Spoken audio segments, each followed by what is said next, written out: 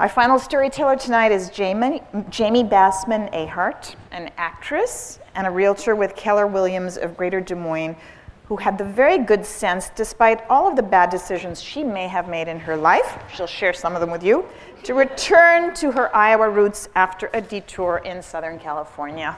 Thanks, sweetie. Thanks. Sorry.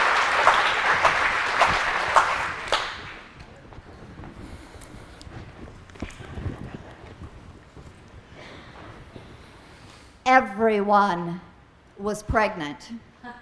Everyone. My sisters, my neighbors, my grandparents, telemarketers, everyone on Facebook. And it was easy for all of them. They were all happy. They were all adorable. And they were all birthing beautiful, doe-eyed babies with the effortlessness of feral cats.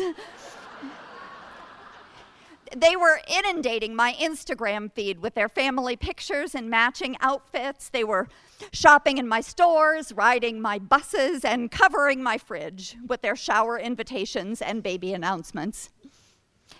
And I was never a bigger asshole. I behaved well. I was a rewards shopper at Babies R Us. I attended the showers. I held the little newborns. I commented lovingly on all the photos. And I was devastated. I cried. I hated myself for my awful, selfish thoughts that I was failing to control. I hated myself for still being married to an angry alcoholic who would rather have a root canal than a baby. Though part of me did delight in seeing the growing family's happiness with their babies, I was growing increasingly hopeless in my own rapidly vanishing fantasy of having my own happy family. I grew up with two loving, supportive, funny, smart, kind parents and three wonderful sisters. I was a rotten ingrate of a teen with no idea how much I had to be grateful for. My parents, with all the love on their faces, removed my bedroom door, screwed my windows shut, and followed me as I headed to the movies with an inappropriate bad boy or two. They kept me alive, and though neither of us thought I was paying attention, they somehow managed to plant in me roots of family, love, honesty, and kindness that reemerged in adulthood. I love my family deeply, and I desperately wanted a family of my own. And I take care of living things. It's what I do. I've rehomed countless strays. I've bottle-fed squirrels and let them live in my bathtub until they were well enough. I fed my little lop-eared bunny organic greens and took him in doll outfits to see Santa. I carried a little marsupial named Vinny in a pouch around my neck. And I have never fallen below my legal limit of dogs. I was the best aunt, nanny, babysitter, and neighbor to all of the children in my world. It just really seemed like I should get to be someone's mom. I'd had a couple of heartbreaks already. On my move home from Los Angeles to Des Moines, I'd had a miscarriage. It was very early, but not too soon for me to have run away nuts with what was to be. I had names and clothes and 1,700 miles to plan this child's life. I tried adoption. I felt no necessity for a genetic connection to the child, and about 6 months after being here, I broached adoption with my husband. He either agreed or grunted in a way I decided was affirmative, so I signed us up for foster and adoption classes at Children and Families of Iowa. The day the classes were to begin, he decided he wasn't going. He said that adopted children would always want their real parents, and he didn't care for the competition. I went anyway. I filled out all the forms, and I sat through about 5 weeks of classes before it dawned on me that I either needed to get my husband on board or get him out of the house. I couldn't bring a child into a home where one parent didn't want them. I tried fostering.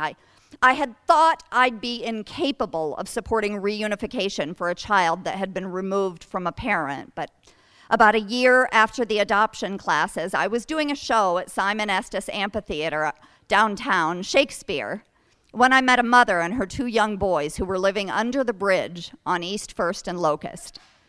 I started taking the boys to do fun things on the weekends, and that turned into sleepovers, and before long, the boys had moved in with us.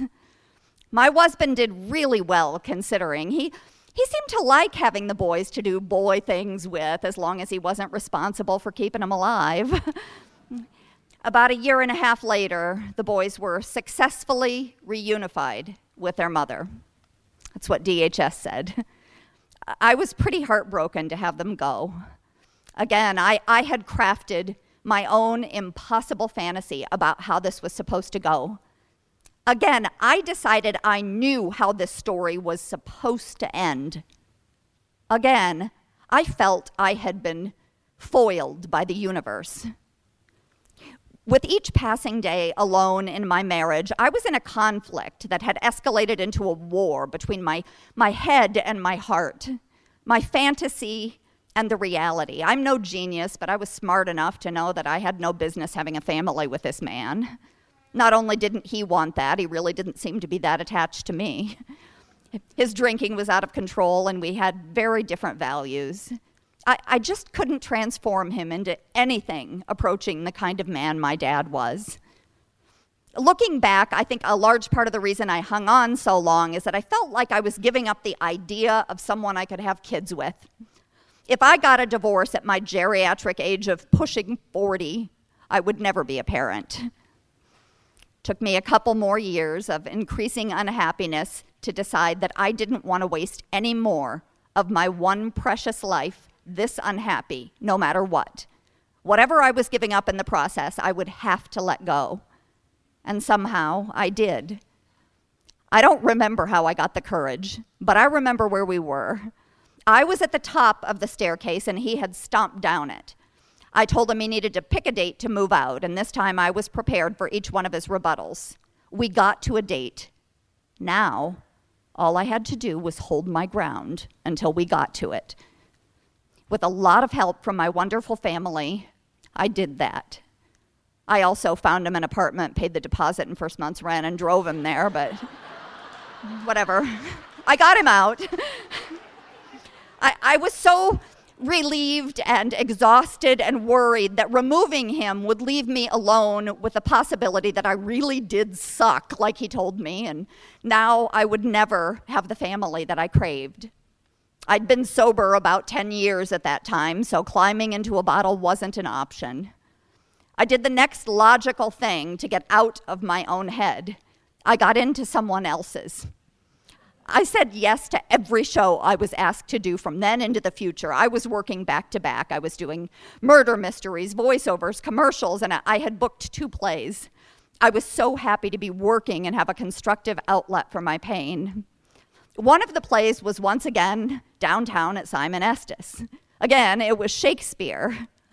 I was beginning tech for this show and had another show starting rehearsal the day that one was to close, and my phone rang.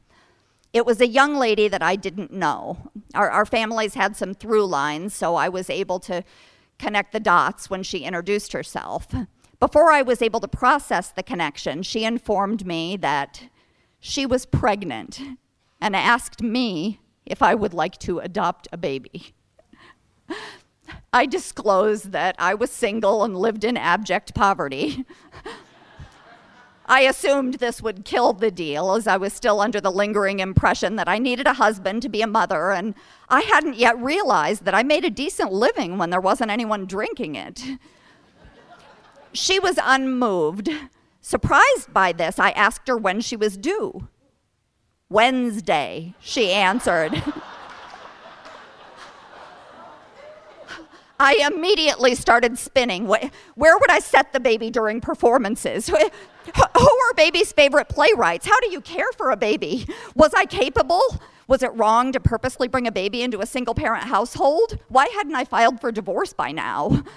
I assume all of these answers are in one of those what to expect books, but I'd never read one.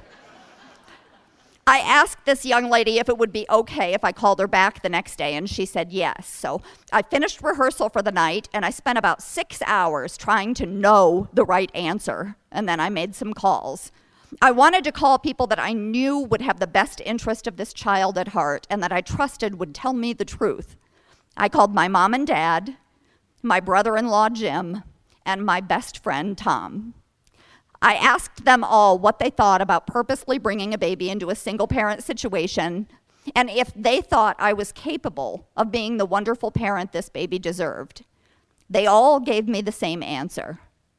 5 days later, I had the privilege of catching my little fast pitch from heaven, cutting the umbilical cord, and naming him.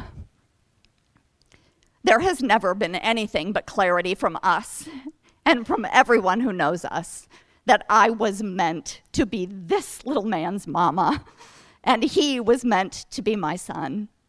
Although it can be messy, it is divine and perfect. I decided it would be Eli and me until he was 18. I didn't want to bring men into his life if I wasn't sure I wanted to keep them, and I had no confidence in what must have been a broken picker. Now, this wasn't a sacrifice, it was a choice. My life was full. I had a few very good friends, animals, a wonderful family, and a crazy, bright, funny, happy child. There wasn't anyone in Eli's life that I didn't love having in mine. This has never changed. What did change is that my best friend and I fell in love. It was a scoop of perfect on my already perfect Sunday. He's a wonderful man, and he's known and loved and been around Eli from the beginning. He's seen all my warts and loves me anyway. We were married July 17th, 2017. Tom took vows to both of us. We moved into a house we bought the same month. Eli began asking us when we were going to get him a brother or a sister. Here's where the batter smacks another pop fly into the outfield.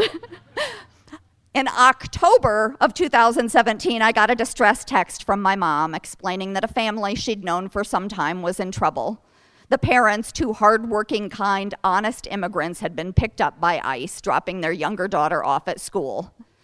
I knew them, so I called until I reached the mother. She was beside herself.